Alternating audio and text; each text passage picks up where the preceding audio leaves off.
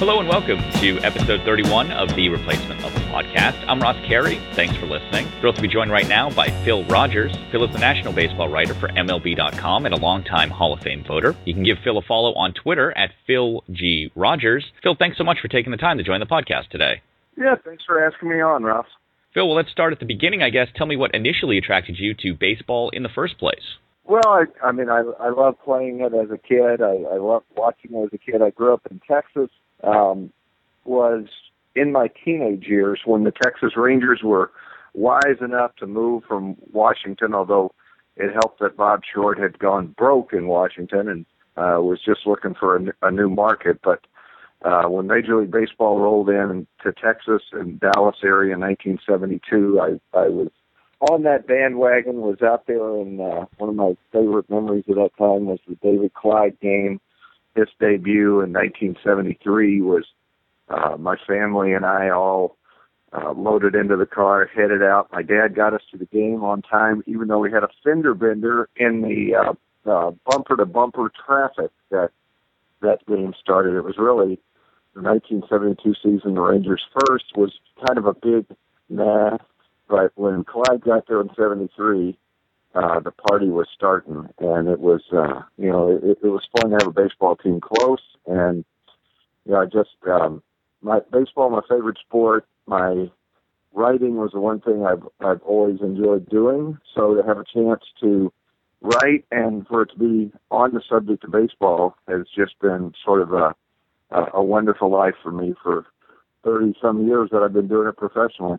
Phil, we're going to do a lot of Hall of Fame talk today, but before we get into that, I know you've been covering the Tanaka posting story all winter. News broke earlier this morning that his Japanese team will likely not be posting him. What are your thoughts on that? Well, Ross, I think as we sit here this morning, that's a little bit premature. I think we're kind of jumping the shark and reaching that conclusion. I think that the Japanese team, Rakuten, is going to offer him a contract and try to make him satisfied with staying in Japan, but I think Tanaka will still have a lot of influence on the situation.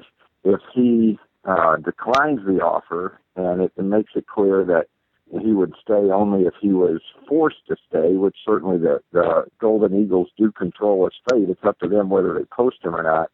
But I don't think they would do that against his will. So let's hold off and see how Tanaka reacts to what from reports would be doubling his salary, would be a record salary for a Japanese player, but yet not the same probably level of salary he could get moving to the major leagues. And, ultimately, too, I think the challenge of pitching in the major leagues is big for the guys that have been the best players in Japan. I think that's why we saw Ichiro Suzuki come to the major leagues. I think it's why we saw Yu Darvish come to the major leagues. And so ultimately, I think it's the challenge, not the money, that Tanaka is seeking.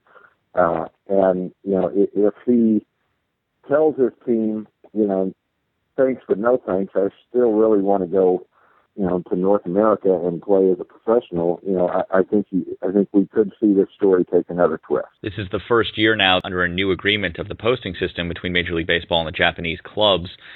We saw posting fees with Darvish going to $50 million and Daisuke was a similar number. The cap now on that posting limit is $20 million. Why would the Japanese owners agree to that at all? I think they felt like it was better than nothing, and I think there was a strong push from a lot of clubs in Major League Baseball to do away with the posting system entirely and just be a little more patient and wait. You can be posted after 7 years, free agent after 9 years. So if Major League Baseball decided, well, we'll just wait for the 9 years when the players can determine their fate. I mean, we saw very quietly this week a guy that had been a significant pitcher in Japan. Interesting to me for another reason, but Shinsuke Watabe left the Chiba Marines to sign a minor league contract with the Red Sox. Well, he was a free agent, so no big deal, and is actually a minor league contract because he's 37. But if you haven't seen him pitch, you've got to go on YouTube and look up Shinsuke Watabe. He's a submariner, but he actually basically throws the ball from the ground. The release point is 2 inches above the ground, and it is something to watch this guy pitch. But I bring him up because he's a free agent. These free agents kind of come and go all the time, and if Major League Baseball decided to just pass up 2 more years of service time, they could do away with the posting system entirely. Well, let's shift off of the posting system and over to the Hall of Fame. I guess before we can fully get into the Hall of Fame, we need to talk a bit about steroids and PEDs. When did you first realize that steroids and PEDs were coming into the game? Bobby Valentine managed the Texas Rangers from 1986 until 91, maybe 93 at the latest. And with Valentine as the manager of the Texas Rangers, I do recall having discussions about steroids in sports, and Valentine, I do recall saying from that era something that just was like a bell going off in my head. Where he said the worst thing about steroids as they apply to baseball is they work, and so that was a good decade really before the story became what it did with Barry Bonds and Mark McGwire and others. So I kind of see it both sides. There was some knowledge that there was use in players by players, but I don't think really in that era. I don't think anybody knew how prevalent the usage had become. Really, until we got beyond the fact and we started to have federal attention placed on it. We started to have guys being subpoenaed, and the Balco story, I think, was an eye opener. Even though those of us who had covered the sport, certainly knew there were some steroid guys. I really don't think there was this widespread knowledge that use was so commonplace. How do you think baseball writers in general handled the issue as it was happening? I think it was a nightmare. I can recall almost getting in a fist fight with my own brother one night about baseball writers somehow being complicit in the use, this policeman capacity that people seem to feel that baseball writers were supposed to have, and this incredible base of knowledge. I don't know how we were supposed to glean that because players, every player that was using PEDs did it secretively. And I think they did it that way because they knew they were cheating. And, not necessarily unlike, although actually guys would do this other thing more publicly. I've seen players be unfaithful to their wives in a hotel bar, in a team bar. To me, it's similar. Should a baseball writer know which players had good marriages and which players had bad marriages? Anecdotally, you might have suspicions, but it's private life. And I think guys training, at least in regards to what they were doing chemically with their body, was similar to that. So I think it really put baseball writers, or has put baseball writers, in a horrible position. Ethically, do you see a difference between the players of the 90s and early 2000s when steroid use seemed to be at its peak? Do you see a difference between them who used steroids and the players of the 40s and the 50s and 60s who used amphetamines when amphetamine use seemed to be at its peak? I don't see amphetamine use as bad, and I'm not exactly sure that I can draw the line on why that is. I don't know that, I'm not convinced that amphetamine use had that much benefit, and perhaps that was because the use was so widespread. But I'll say this: that wasn't being done in that era. Although I did not cover it, I wasn't covering baseball in the '60s, but I certainly have heard stories of the teams that had the big jar of greenies in the clubhouse, and players would grab them, they would use them. Other players would know who was using them. So ethically, I don't think it carried the same weight because players certainly didn't hide their use from other players. And in fact, you would hear the stories, when I started covering, you'd hear stories about players yelling at other players for not using greenies. Like, tough night last night, you got a greenie up. I never heard that same kind of talk. Matter of fact, I never really heard any talk about PEDs in that same use. So I know from the player's standpoint, it was seen as at a different level. Yeah, and that's an interesting thing to me because I feel like the intent behind taking amphetamines or steroids is the same. I mean, they have different effects on your body, but I think the idea behind taking a drug to increase performance is the same regardless of the effects of the drug. However, I think what makes it a little bit different is that I do think that the players who were using steroids, especially players who were using after the Ben Johnson scandal broke in the late 80s, knew they were doing something wrong, whereas I'm not convinced the players who were using amphetamines in the 60s thought anything of it. It was much more of an open culture.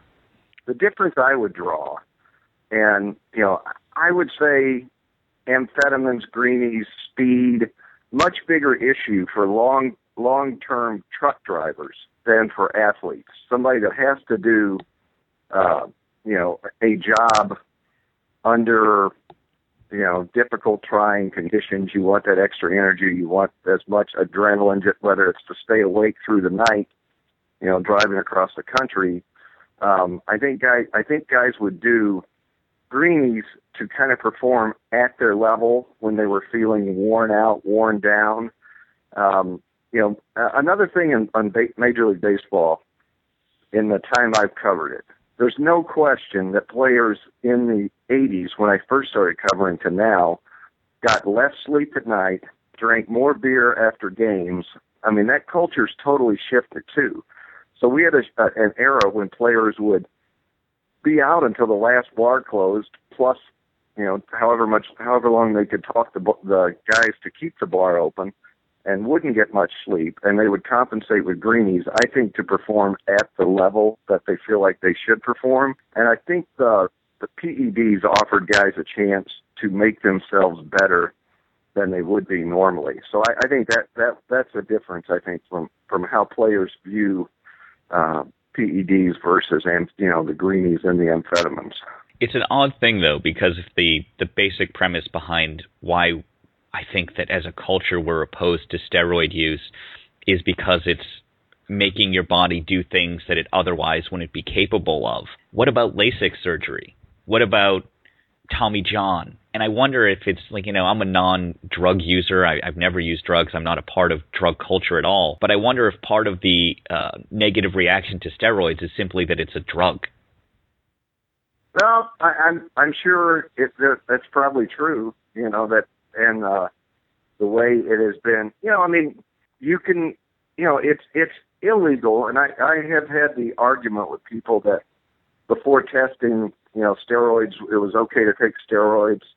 No, it really wasn't, unless you have a prescription from a doctor. I mean, it was always against baseball's rules because it was, a violation, a substance abuse violation to take without prescription. But if you had a doctor telling you needed it, then it was always good. But none of these guys did. So I don't know. Back to the question, versus LASIK surgery or other, all the other things you would suggest, I think, would be controlled by doctors. Now, could there be corrupt doctors? Sure, but there's standards. And I think that the Gold's Gym stereotype with PEDs, that you were buying them out of a van behind a weightlifting facility, certainly contributed to the bad reputation that they got. And, I know there are people out there, Jose Canseco being the loudest, who thinks, because of the anti-aging and other benefits, that we all should be taking some form of steroids. But, we look to, the FDA and our doctors to control that kind of stuff, and they've drawn the line at, usage, that would not include how it was used by the baseball players who gained weight, gained energy, gained quickness, and gained, I think most importantly, a psychological placebo advantage by thinking they were going to be superhuman if they took their PEDs. Phil, tell me about your voting philosophy. What are the things that you look at and consider to determine if a player should be in or out of the Hall of Fame? Well, the first thing I've considered for about 5 or 6 years is not voting, and I've never stopped voting, but the system is broken, and my line, which I've had for a long time, is 525 voters, 525 standards. It's an election where it requires the highest percentage of approval for election of any vote I know of in society. You know, we would never have a president in office if we required 75% approval. And then you take on top of that, I think, outdated regulations, qualifications in how you're to use the vote, guidelines, how you are to vote. And I think it just makes it impossible to vote. Now, my own standard is I won't vote for a PED guy if I know he's a PED guy. So I'm sure I vote for cheats, but they're just good cheats, not the guys that got caught. And that's probably not a perfect standard, but the way I look at it is this. We don't know everything. We can't be expected to know everything, but we can't overlook what we know. And, you know, I would like to see the whole process. I would like to see especially the Hall of Fame and the Hall of Fame's board of directors come up with a new set of guidelines or instruct voters how they want us to look at PED use, because now it's left for every voter to come to that conclusion himself, and it's pretty much impossible. There's no agreement on it. Yeah, and I think to me, I mean, people get so passionate about the Hall of Fame, and I love the Hall of Fame too, but to me, there's the common sense thing to do. I mean, when you talk about the Hall of Fame, what we're essentially talking about is legacy. We're talking about a player's legacy, and with someone like Barry Bonds or Mark McGwire, their legacy will always be tied to steroids, whether or not they're in the Hall of Fame or not. I think for the Hall, which is a baseball museum, they should honor the best players. I think that's what the Hall of Fame should be. Some of those best players used steroids, some used amphetamines, some gambled on baseball, some through the World Series.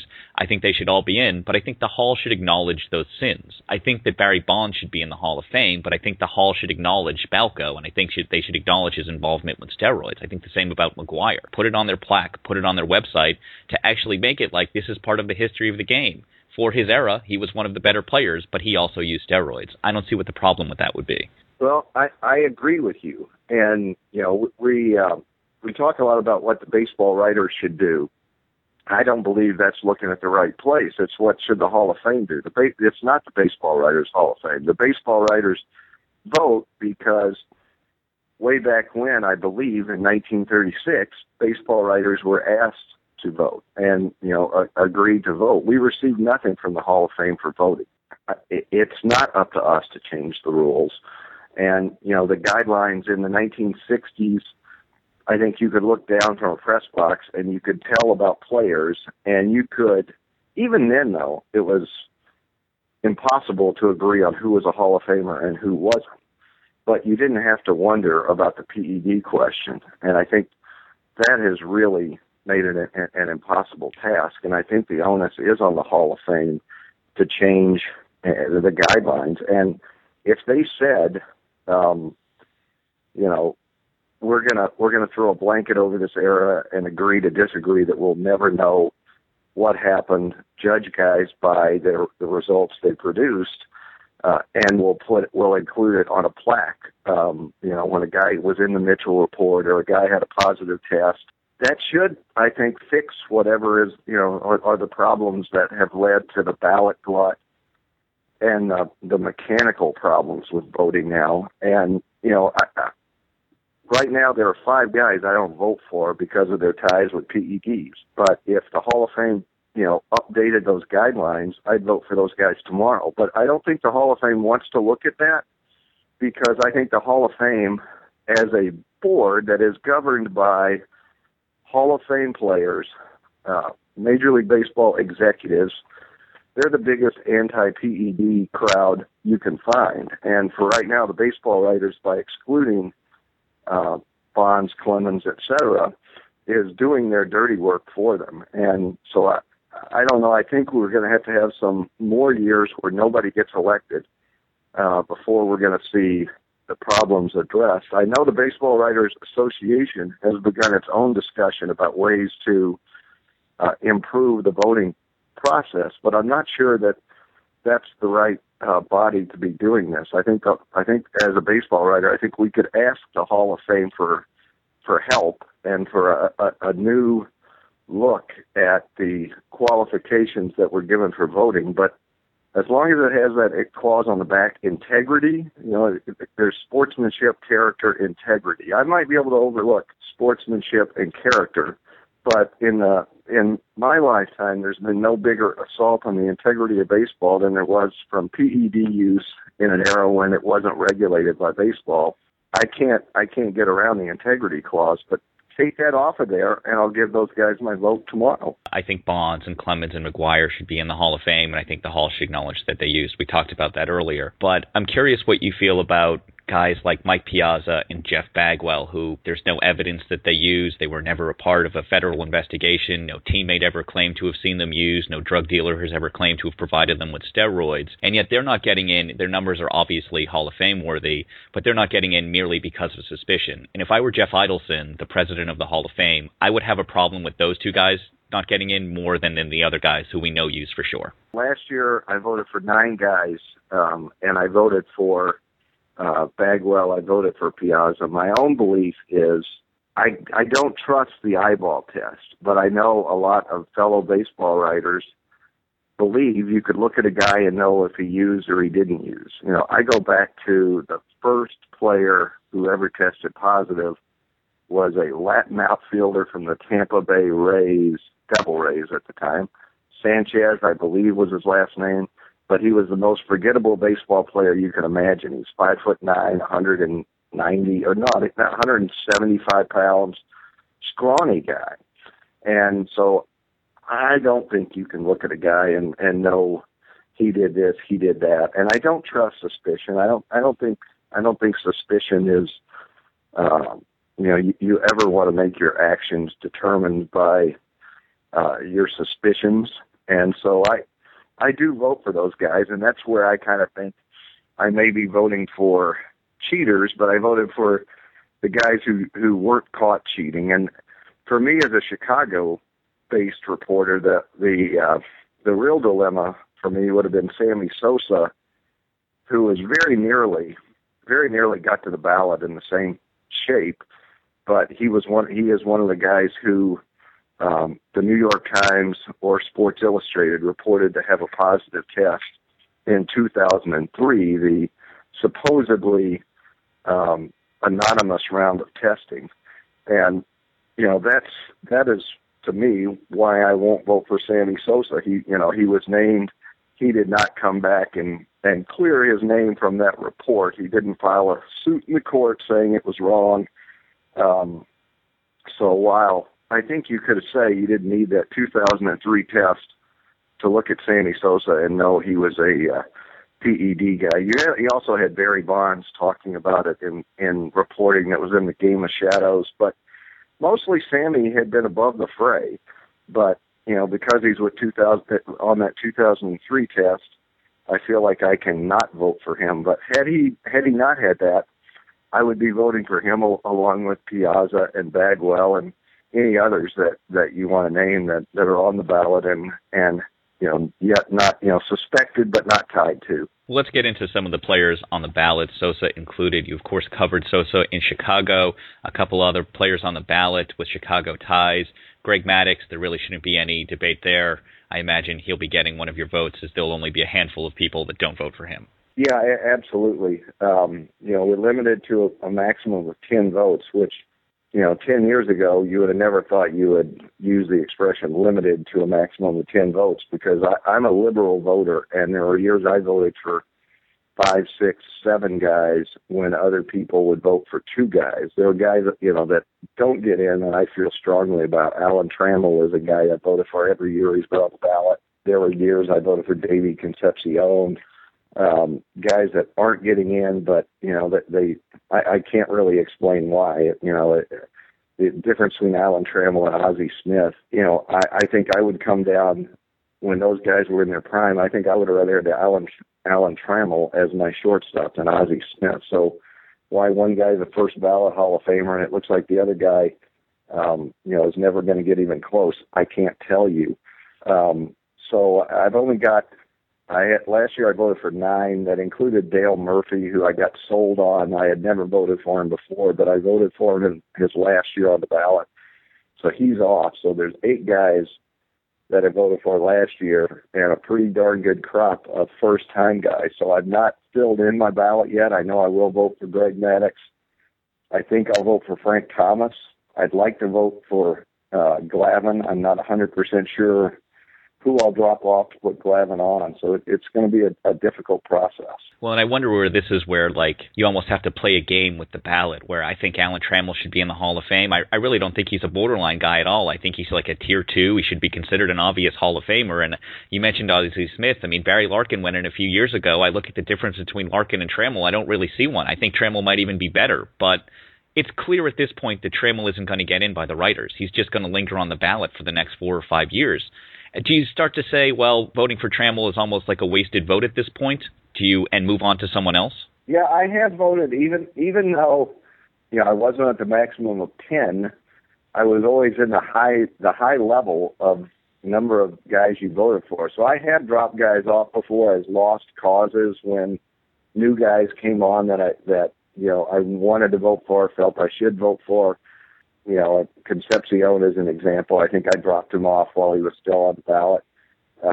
I don't like to do it, and I've never really been forced to do it. But now this time around with the glut of strong candidates, I think you're going to be forced to drop a guy off. I feel so strongly about Trammell. I don't believe I'll drop him off, but it's an interesting question.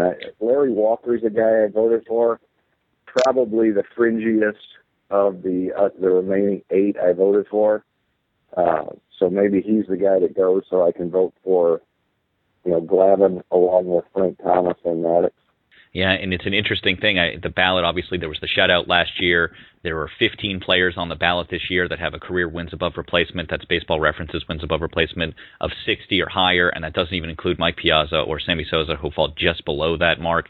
So obviously, we're looking at the most stacked ballot in history, and I think we're at a point where you may even see voters not vote for Maddux, not only because of that no one has ever got 100% nonsense, but because it's assumed he will get in so obviously that people will want to have other votes, that not voting for Maddux essentially gives some voters 11 slots that they can slide another guy in there because they know Maddux will get in. Well, I talked to a voter just the other night who I happen to notice there's, the Baseball Writers Association publishes, if a writer wants to have it, agrees to have his vote published, it publishes everybody's vote on their website. And last year, 125 voters had their votes published on the BBWA website. I'm one of them, and I'm glad I did because I went back to refresh my memory of exactly who I voted for last year.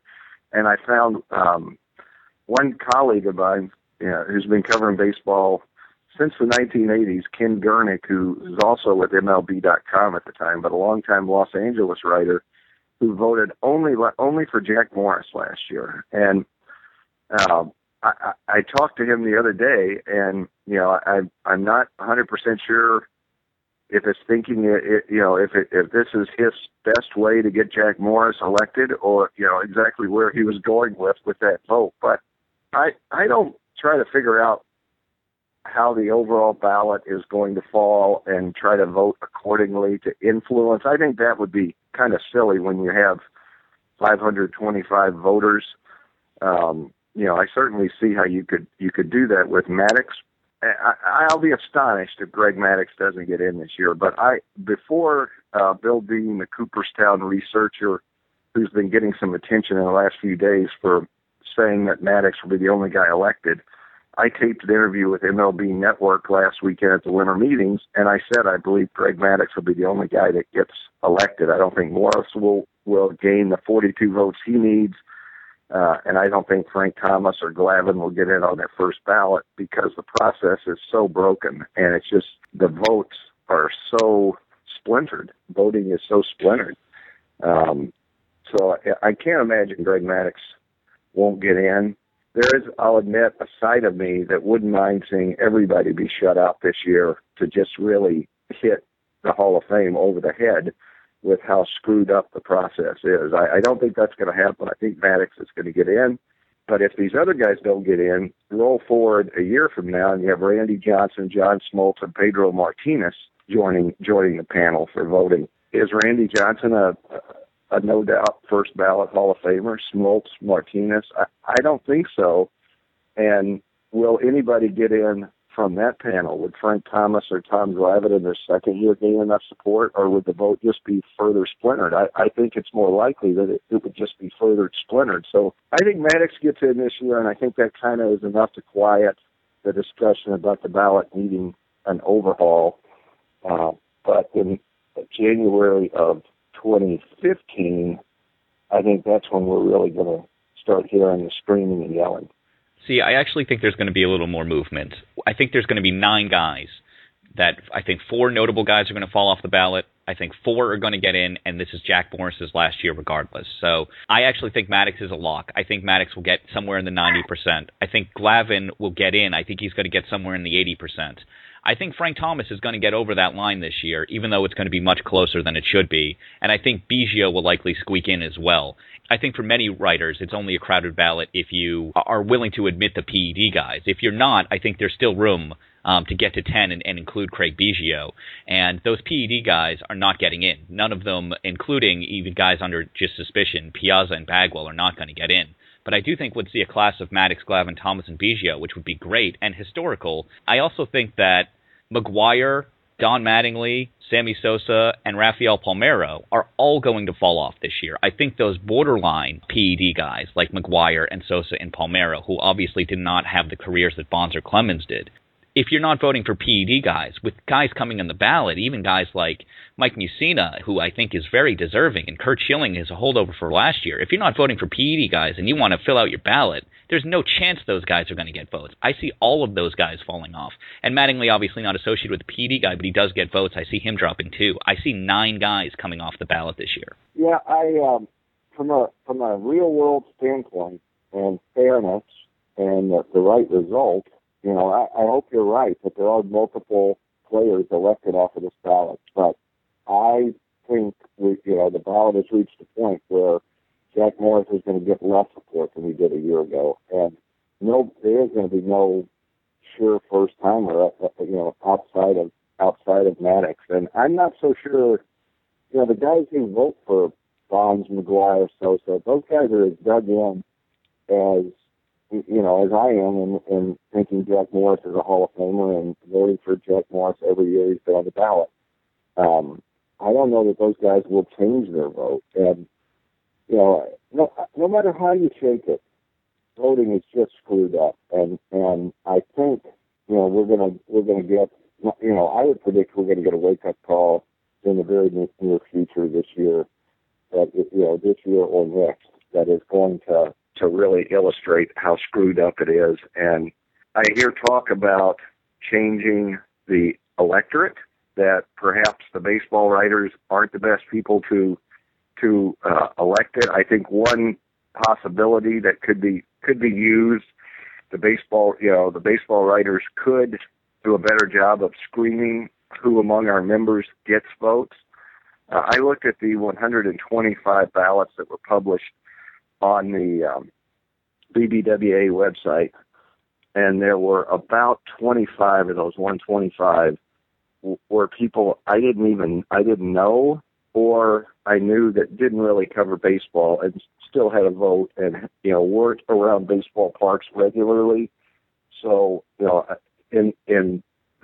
that math, I think the baseball writers, if they did a police who actually had a vote, you could eliminate 100 voters out of the 525 pretty easily.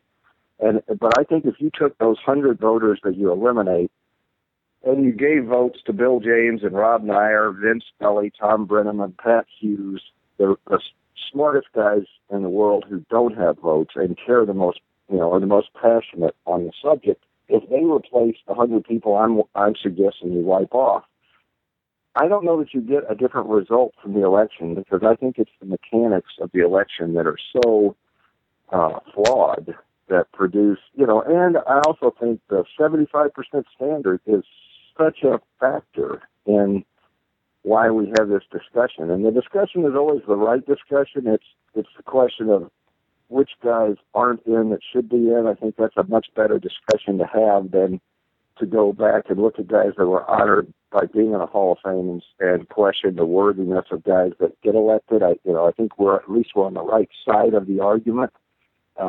Keeping the Hall of Fame is a very exclusive honor, and I think we argue for the right reasons, but we just have to figure out how to handle the PED guys, which in the steroid era, which is, I think, broken the mechanics of voting. I agree. I think the system is broken, and I think it does need an overhaul. I'd almost like to see a super committee of 50 people, and it doesn't even have to be 50. Some of those people may be BBWAA members, some may not. I think Bill James should be voting, and John Thorne should be voting. It's sort of ridiculous that the official historian of the game, the man who's charged with representing the history of game, does not have a vote for the Hall of Fame. But I think it should be a super committee that should be, and the BBWAA should be removed from the process as a whole, but I do think there are some members that should be a part of it. However, you mentioned the 75% thing a couple of times, and the 75% is interesting because it's a completely fraudulent number in a sense, because every single player who has gotten over 50%, with the exception of one, and that's Gil Hodges, every single player who has gotten over 50% has gotten in, whether it be by the writers or by the Veterans Committee. So it's really 50% that you need, and Hodges is an interesting case because Hodges was on the ballot, he was around the 20% mark, then he won a World Series as a manager and he jumped up over 50, and then he died and he jumped over 60. So he had some weird circumstances around his case, but for the most part, when you hit 50%, you get in, and that seems like a much more realistic standard. Yeah, 75% is arbitrary. One thing that was discussed as recently as last week at a meeting of the baseball writers was asking the Hall of Fame to expand the number of players that can be voted for, and also some discussion, of lowering the standard. I would hate to see either happen, because the Hall of Fame voting, I think, changes radically. If you don't like the way the process is now, wait 2 or 3 years and it'll change. But the changes have all been with the Veterans Committee. And I think that has really produced some strange results with the different formations of the committee. I think Ron Santo having to wait as long as he did to be elected until after his death, I think was because that era when living Hall of Famers largely comprised the Veterans Committee, and those guys didn't elect anyone, and another quirk or two involving Santo. I'd love to see Hodges get in. I think as a combination of a manager and a player, I think he's very deserving. I wrote a book on Ernie Banks and the 1969 Cubs, spent a year researching it, and learned a lot about Gil Hodges. The job he did as a manager was so ahead of his time. He was a La Russa or an Earl Weaver in understanding platoon advantages, what he got out of his roster, not wearing players out in an era when most managers just killed their players. I think he should be in. Now, like Joe Torre goes in as a manager, and some people point out, he could have gone in as a player or a great playing career. I think Hodges is in that same group, and I think he would probably be in as a manager, except he lived a short amount of time. And we've actually seen in the Hall of Fame history that serves candidates well. Kirby Puckett comes to mind, but for whatever reason, Hodges has been overlooked, and he's sort of a personal favorite of mine that I would like to see the next time he comes up on the Veterans Committee ballot, that he would get enough support. Phil, the last thing before I let you go, we already know that 3 managers are going in, with Tony La Russa, Bobby Cox, and Joe Torre going in, with whoever may join them from the players. And I wonder if that's a little fraudulent. And I look at Tony La Russa and say, is there a manager in baseball that benefited more from PED use, from players using steroids, than Tony La Russa? Yet he goes right in, but we're penalizing the players. Do you think that's right? Here's a different example of that. I think you can often point to managers in a similar vein. To me, Tommy Lasorda, is he a Hall of Famer, and Fernando Valenzuela isn't? Fernando Valenzuela was so remarkable at what he did, but he didn't do it that well, and because Lasorda broke him. To me, which of those 2 guys was clearly exceptional at what he did? It wasn't the guy that has the good shtick. it was the guy that had that incredible fastball slider combination, changeup. I mean, it was Valenzuela could make hitters look foolish. So I get that. I think to hang the Oakland A's, the Bash brothers, and Mark McGwire, and others that you could name that were around La Russa's teams or on La Russa's teams against La Russa, I think would sell short his intellect and his managerial intelligence and stubbornness. I mean, I'm not sure if it was for the good of the game, but I know it was for the good of all the teams he managed, that he kind of, created the one-out reliever, the five reliever inning, I think was created by, Tony, and it certainly, was always a plus for his teams. The teams he managed did as well as they could. I mean, look at the Cardinal teams that won the World Series with him as a manager. Compare their talent, not just with the teams they played in the World Series, but with the teams that were in the playoff fields with them. And, it would seem to me year after year he would, or at least on 2 occasions, he won World Series in St. Louis with teams that would have been seeded 7th or 8th if we had a true seeding in the playoffs. So I think he's a deserving Hall of Famer, and it's perhaps it should be mentioned on his plaque. I don't know. It's part of his legacy, but I don't think it diminishes what he's done as a manager. You've been listening to Phil Rogers. Phil is a national baseball writer for MLB.com and a longtime Hall of Fame voter. You can give Phil a follow on Twitter at Phil G. Rogers. Phil, thanks so much for taking the time to join the podcast today. Thanks for having me on, Ross. I enjoyed it.